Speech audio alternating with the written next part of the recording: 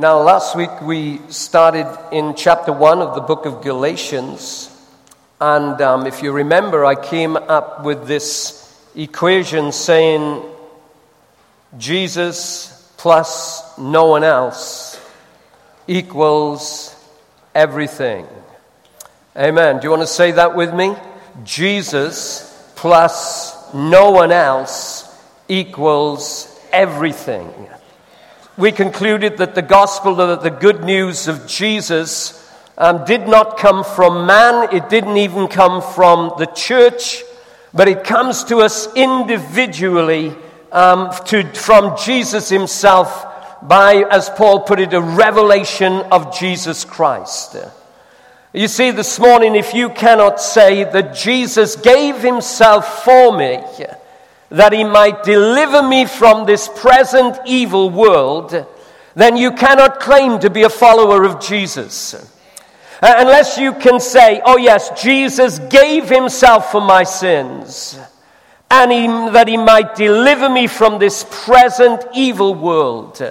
Followers of Jesus know what that is about. Followers of Jesus get excited about that. Followers of Jesus say, that's what he's done for me. It is that he has given himself for me, but you need to know he's working in me to deliver me from this present evil world. And the fact is that we are in this place this morning because of his amazing grace. Now, having said that, we come to chapter 2, and I want to show you this problem that will come up in your Christian life, because not long after becoming a Christian, there's this temptation to drift. And I want to tell you something else. It's a temptation to drift that will come not only shortly after you become a Christian, but also at different stages through your life. As you go through life's journey, there will be these temptation moments where you are tempted to drift.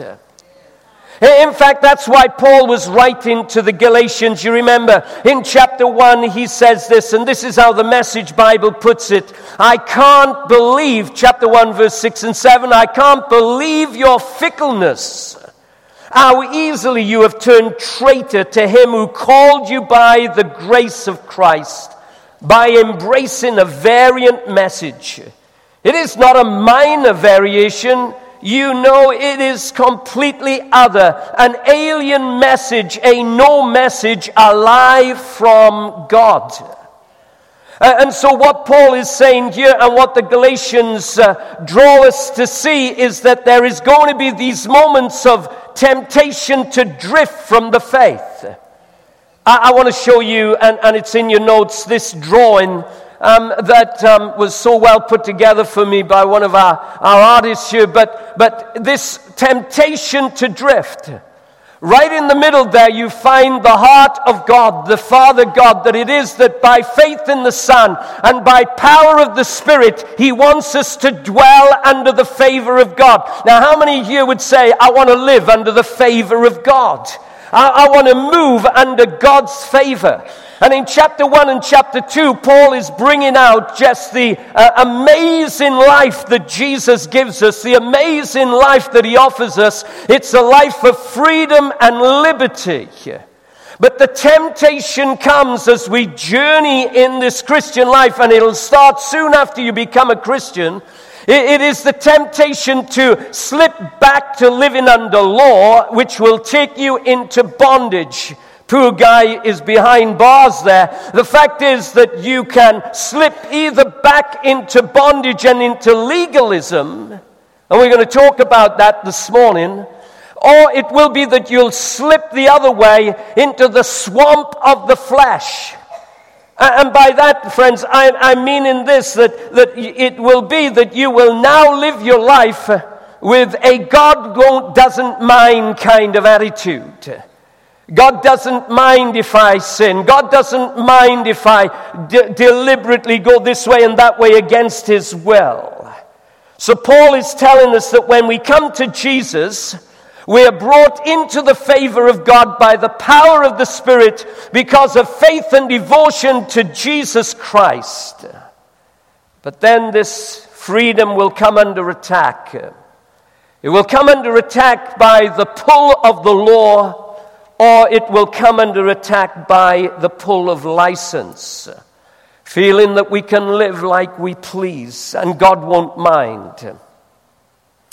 And you know, friends, if it is that you are not living under the law, but you've slipped into license, that's as bad as living under the law.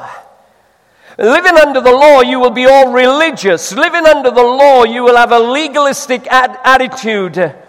But if you slip into the swamp of now the license to do as I please, I want to tell you that that's as bad as living under the law.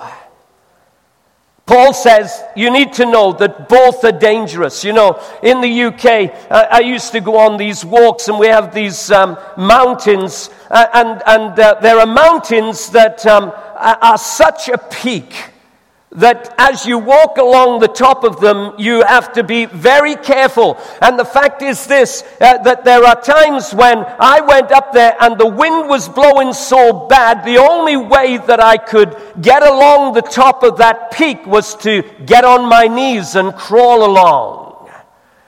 And that's a classic example of following Jesus. There are times when temptation will blow so hard, the only safe place is on your knees. The only safe place is on your knees. So when it comes to the law of God, the Bible says the law of God, the Old Testament, the Ten Commandments, and other laws that are in the Old Testament, the law of God is good, Paul says. It actually shows us our need of Jesus. I remember asking a group of teenagers, how many of you are Christians? And, they looked a little nervous at that question. And suddenly, one by one, their hands went up until all their hands went up.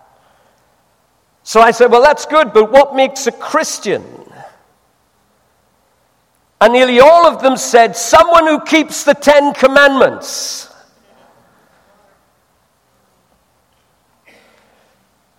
So I said, well, how many of them have you got to keep? How many of you have kept the Ten Commandments, firstly? But then secondly, how many of them have you got to keep in order to get to heaven? And they said, oh, come on, John, no one keeps all the Ten Commandments. And I said, well, how many? How many have you got to keep in order to please God and then get to heaven one day? So they began to look at each other, and then one of them, who was a little bit of the spokesman, he says, well, I think keeping 6 out of 10 would be good enough. So I said, well, look at this verse, and I took them to James chapter 2 and verse 10, and it says there, for the person who keeps all of the laws except one is as guilty as a person who has broken all of God's laws. Well, that led into a deep discussion, and I said, so if you break one of the laws of God, you break them all. If you break one of the Ten Commandments, you've broken them all. So committing 4 out of 10 commandments is like breaking the 10 as far as God is concerned. Well, we went on into the discussion, and I can tell you it was a great time, because in the end, I was able to lead many of them to Jesus. You see, it's the thinking of people. If I'm good enough, if I don't do like he's doing, and I don't do like she's doing, and if I just keep a few of the commandments, I'll be all right. When the scripture says, if you break one of them, it's like breaking them all. You know, recently, my doctor ordered a CT scan of my nose. She suspected that there was some polyps that were causing some breathing problems, especially at night. And I have to tell you this, the scan will not cure me. It will just make clear what is wrong with me. You see, and the law, the Ten Commandments and others of the law of God will not cure us, but it will show us what's wrong with us. Oh yeah, and it shows us that none of us can live good enough to please God. None of us can live good enough to get to heaven. Now I have a word that I want to drop on you today, that whenever I hear this word, I go, ouch. It's the word circumcision. So whenever I mention that word this morning or through this series, I want you all to shout out, ouch!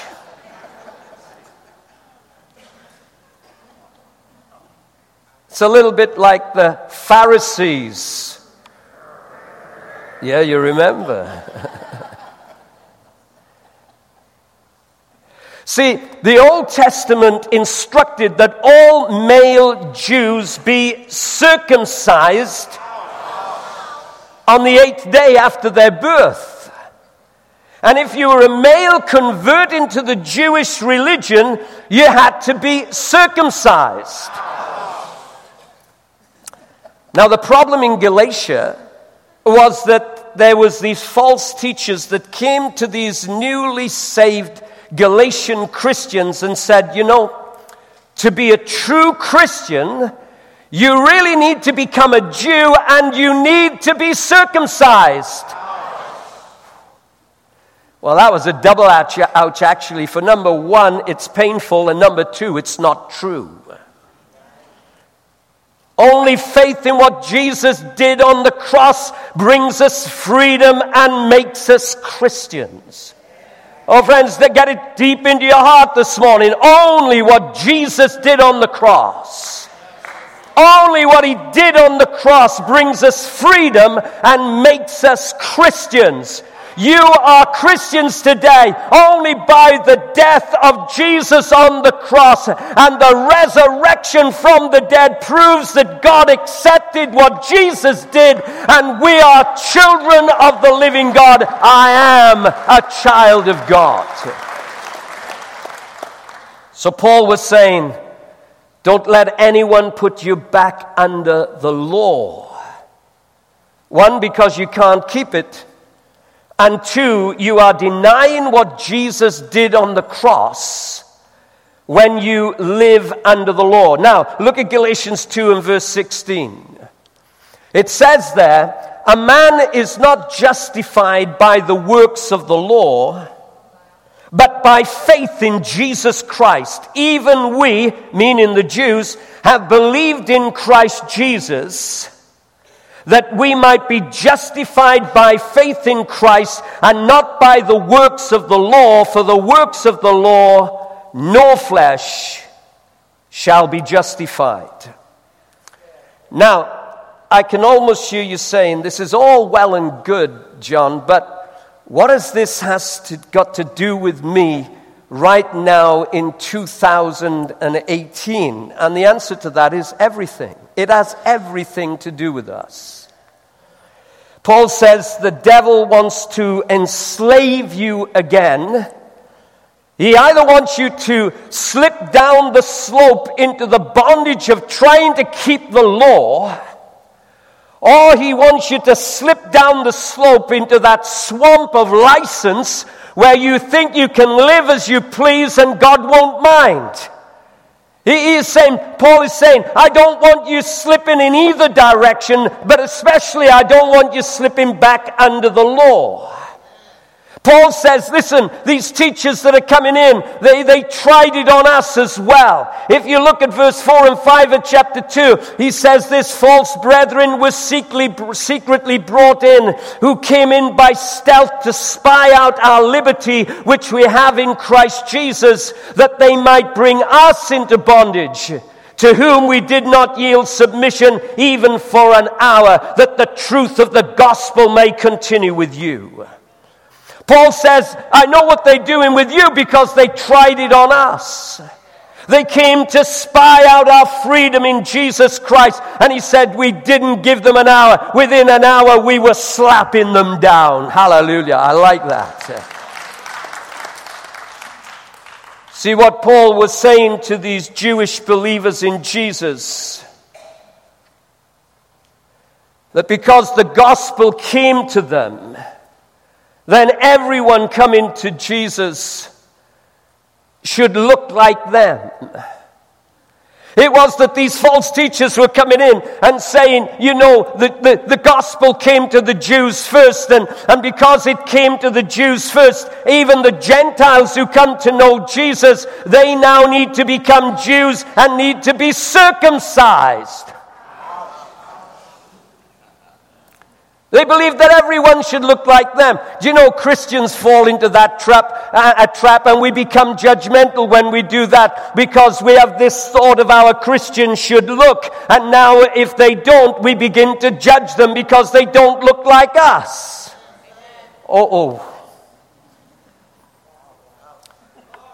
So, yeah, that's an ouch. They didn't allow for the fact that Jesus chooses people individually, and he works on everyone individually. See, I haven't got a corporate Jesus. I have a personal Savior. I haven't got a corporate Jesus that now just, he's got a mold of what a Christian should like and we're all stamped in the mold. No, friends, the reason the church is messy, the reason the church has all sorts of people and we fall out with one another and we have this happening and that happening. Hey, we haven't got a perfect church here. We got a messy church because we're all individuals and Jesus is dealing with us and we're all at different stages of our Christian life and our Christian walk, and that's why Jesus said, love one another. Oh yeah. I often have people come to me and they say, is it wrong for me to smoke and will it keep me out of heaven? And I say, well, it's wrong for me, and as far as heaven is concerned, it may get you there quicker.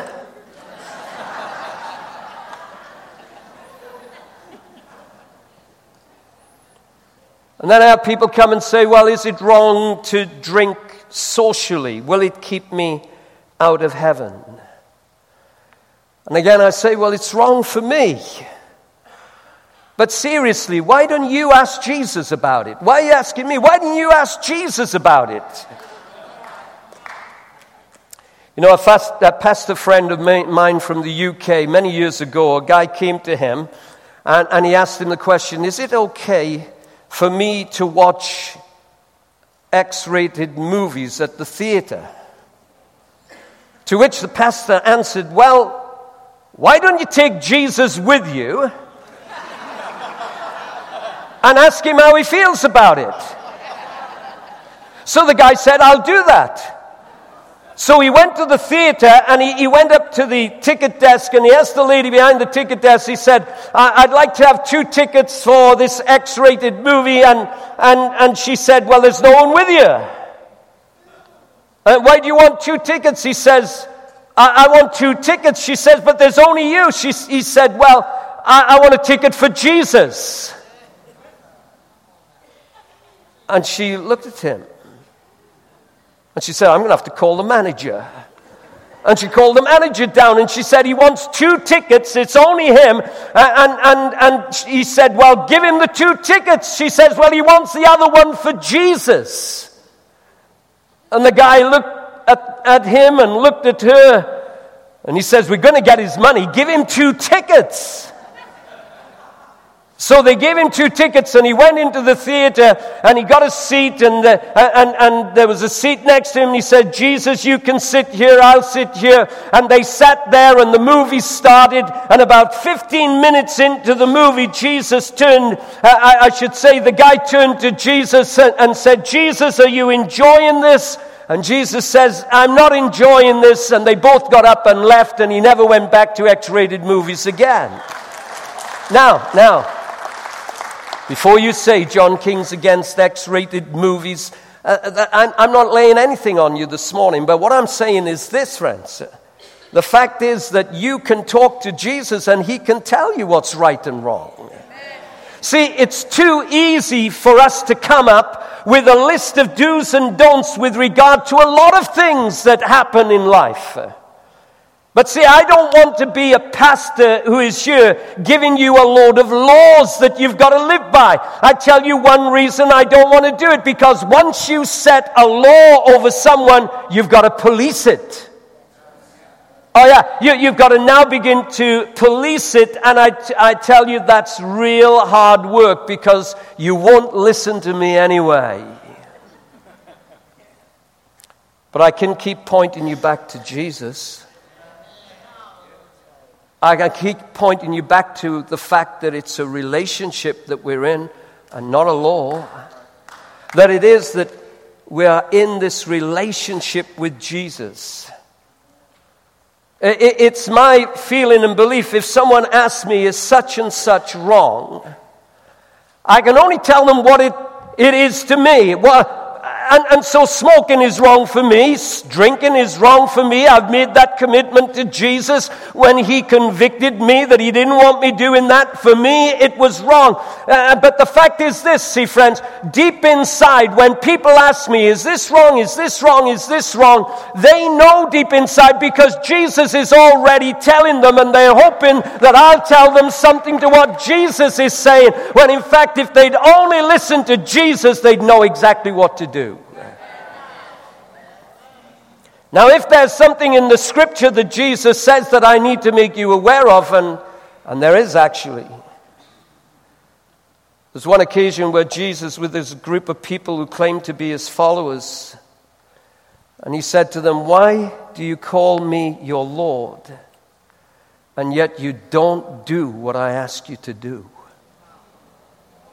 Oh, wow. How many here are followers of Jesus? If you don't mind raising your hand, you are followers of Jesus. Why do you call him Lord and not do what he asks you to do? See, you can't say that you're a follower of Jesus and not do what he asks you to do. And with regard to your sin, you don't need a preacher to come and tell you that you're a sinner. You don't even need a teacher and a preacher to come to you and tell you this is wrong, that is wrong, this is wrong, that is wrong, and begin to point out all the wrongs that there is. Because deep inside, if you're a follower of Jesus and you are listening to what he is telling you, either by reading it from his word or to his voice that speaks into your conscience, if you're not listening to him, you'll never listen to me. See, someone who has had a revelation of who Jesus is and asked him into their lives can no longer say, "I will do as I want," but you have to say, "I will do as you will. Let your will be done on earth as it's done in heaven." See, for you to say, "I will do whatever I want," is an evidence that you've got this whole Christian thing all wrong. When it is that you say, "I'm going to live as I please. I'm not going to have any preacher telling me. I'm not even going to allow the Word of God to tell me. And I'm going to dumb out this voice that speaks into my conscience." I want to tell you, if that is you, you've got this Christian thing all wrong. It's an evidence that you've never had this real encounter and relationship with Jesus, or that there's something terribly wrong with your relationship with Jesus. When you have a relationship with Jesus, it may be difficult, but you are going to do whatever he tells you to do. Or you may fall and you may slip, but you're still going to set your goal on doing what he wants you to do. See, friends, there are sad, miserable churches who are full of people trying to live under the church rules. How many know there's no joy in living under the church's rules, and there's no peace, there's no sense of freedom, and there's a lot of people struggling with lying because they know they can't keep the rules, but they're not going to tell the truth about that, and so they lie about it, and they become hypocrites together. But in churches where there's a genuine relationship with Jesus, there is joy as we obey him. And listen carefully, and there's an openness when we mess up. Or we don't try to hide it. We don't try to cover it up.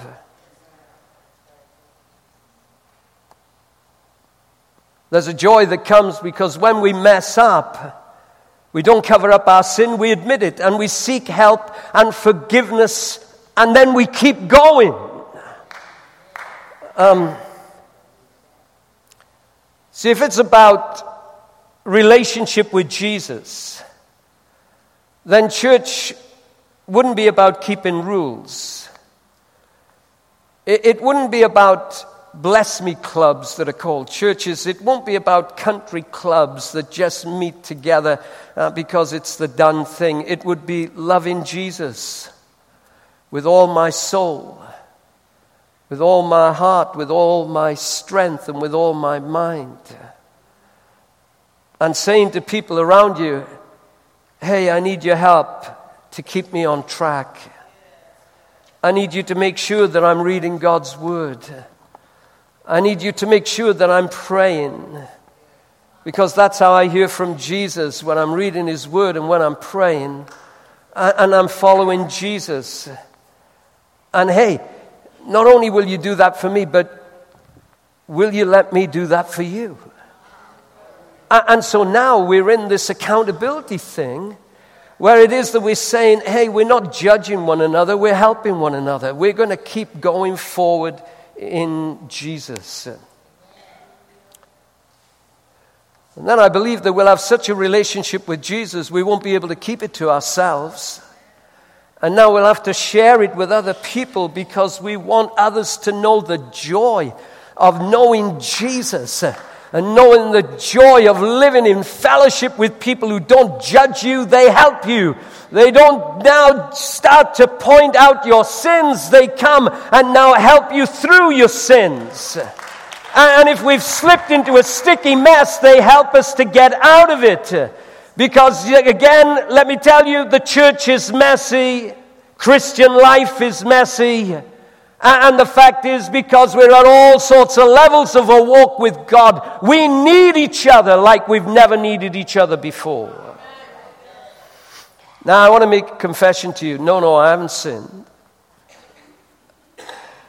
But at Riverside, I watch people.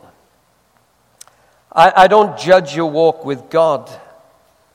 When you're on the mountaintop, when it is that you are worshiping God, when everything's going great in your family, when everything's going great in your life, I analyze you.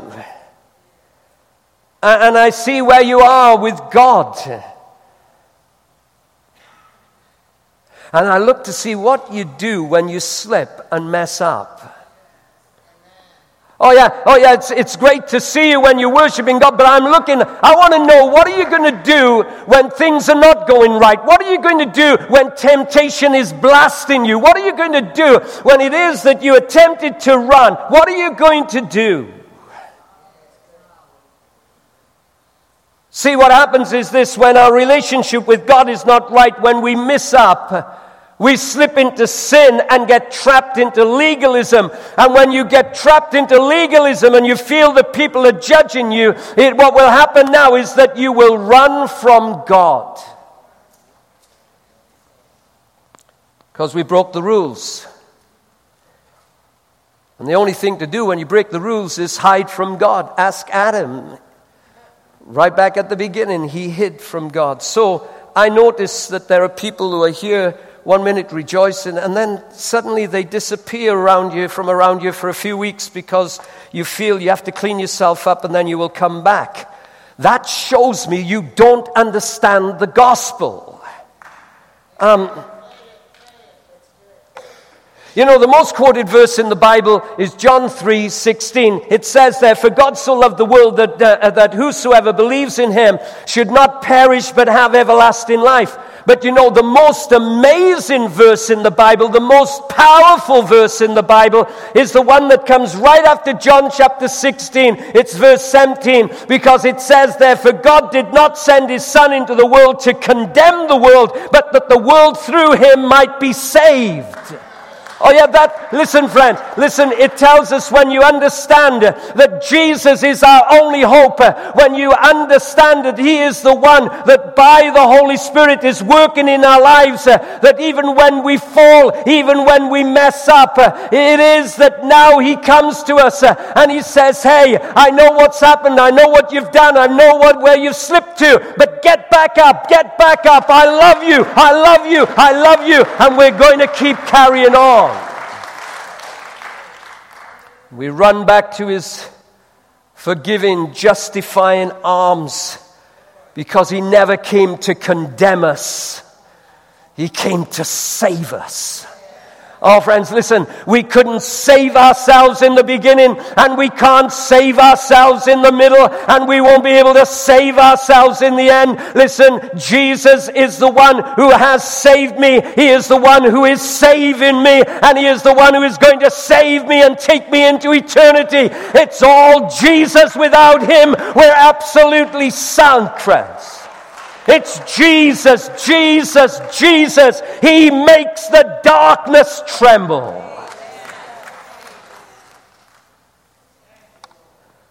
Understand that he hasn't saved you just for eternity. But Holy Spirit is working on the inside of you to give you victory over Satan and sin and this present evil world. We may fall and we may mess up. But devil, if you're anywhere around you this morning, you need to know we're not staying down. Devil, if you're anywhere around you this morning, you need to know we're getting back up. Devil, if you're around you this morning, any demonic powers that would have the audacity to come in here, we want you to know that we're a group of people that mess up and we fall, but we get back up and we run to Jesus, and Jesus is our salvation. He is the one that picks us up, and he's the one that's taken us to heaven. Oh yes, friends, the one who took our sins past, present, and future is the one that's bringing us through this life. Now the key verse in Galatians 2 is verse 20. Listen to what he says. "My old self has been crucified with Christ. It is no longer I who live, but Christ lives in me. So I live in this earthly body by trusting in the Son of God who loved me and gave himself for me." I had a thought. It's just popped back into my head right now. You know, crucifixion. Let me ask you this. Was it a fast death or a slow death? It was a slow death. Paul says, "I am crucified with Christ." I want to tell you, friends, the death of our flesh, the death of our desires to do wrong, it doesn't happen overnight. It is by the power of Jesus working in me and working in me and working in me. This flesh of mine does not want to die. This flesh of mine still wants to go its own way and do its own thing. This flesh of mine. And there are times, friends, where I literally stand before the Lord and say, "Oh, I'm crucifying this old flesh again." I want you to be encouraged. A guy came to me out to celebrate recovery that happens here on a Monday night, and he said to me, you know, I'd gone, I don't know how many months it was, about 18 months. I was absolutely clean. And he said, I fell. I said, you fell? He said, yeah. I said, well, what did you do? He said, I felt terrible. I said, so you hadn't done that stuff for 18 months and you fell? I said, but listen to what you said. You run to Jesus. You went to Jesus. I said, what did he do? He says, well, I'd like to feel that he's forgiven me, but the devil tells me that I can never get back up. I said, you haven't done it for 18 months. Rejoice about that. Give God glory about that. And even now when you've done it, you want to get back up and you want to start all over and you want to keep going. I said, I'm not going to be miserable with you about that. I said, come on, let's praise God together. And we had a little worship time, and he left saying, I'm going to trust Jesus. Listen to me, listen carefully. God does not love some future version of you. He loves you right now, just as you are. Hey, many of you are old enough to remember this. Remember coming to Jesus, and wasn't these words around then, just as I am, without one plea, but that your blood was shed for me, and that you gave yourself for me, O Lamb of God, I come. Hey, friends, the older I'm getting, the more I'm having to come to him and say, just as I am. The older I'm getting, I don't know if it's a part of getting older, but the closer I'm getting to Jesus, the more I'm seeing the flaws in my life. And every day I have to come to him and say, just as I am. And you're receiving me. You're receiving me every time I come. Every time I come to him, he never rejects me. He never says, oh, you've done it. You've messed up too bad this time, and you've done it too many times now. No, he says, come on, get back up. Keep going. I love you. I forgive you. I want you to move on. I don't want you slipping back into law. I don't want you slipping into the swamp of license. I want you just crawling along if you have to. He's not waiting for you to clean up to love you. He's not waiting till you get the rules all right to love you. He's not waiting till you stop doing this or that, which really gets under his skin. If you need to know it, it does get under his skin, but he still loves you. It is, friends. He's not waiting till all that stuff gets right. He loves you, and he will always love you right now, just where you are. Even if you're in sin this morning, he loves you and wants to forgive you and give you a brand new start. And if it is this morning that you've fallen back once again, he is coming to you and saying, get up, keep going, don't stop. You can't stop now. Put your trust in me. I still love you as much as I did when I hang on the cross.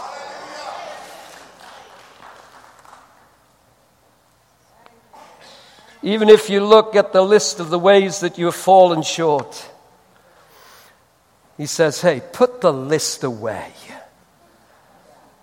I love you. I want to forgive you. I want you to keep on going on. So this morning, I want us to be honest. I want us to hear this morning, as we sing a song in a moment, I want us to be in the place where I'm going to open the altars up. But as you come to the altar this morning, it may not be because you feel beat up and condemned, but because you feel, I'm accepted, I'm loved, and I'm forgiven. There's some of you have been so gripped by legalism, this message will be very difficult for you to accept. You wanted me coming out and beat up on people for the way they're living. Beat them up, John.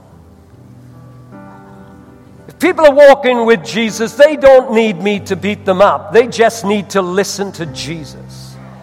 Amen? And even this morning, even in here this morning, there are people who have slipped into this legalistic thing, and you're under condemnation. You don't feel good enough. You don't feel you're living right. You don't feel you're living good enough. And you feel you can't come to Jesus and you can't come to the altar because of the way that you are. That is the devil speaking to you, friends. I want to tell you, Jesus says, come to me, come to me, come to me. I want you to get back up and I want you to keep moving on. Maybe here this morning you've fallen into license. You're sinning as if sin is going out of fashion. That will swamp you and kill your spiritual life. I'm looking for people this morning who say, I may be crawling on my knees, and the wind is blowing from this side and that side, but I'm putting my trust in Jesus. Let's stand together, friends. And if you need to come to the altar this morning and just recommit yourself to Him and say, Jesus, make my darkness tremble. Oh yeah. It's going to mean that you are going to have to maybe sink some pride, but you know I need to come to the altar. So I'm asking you to come right now and just surrender. No more running from God. No more running, but coming to Him and saying, Jesus, you are my all in all. You are my Savior and my friend. We're going to sing this and I'll come back and close in prayer.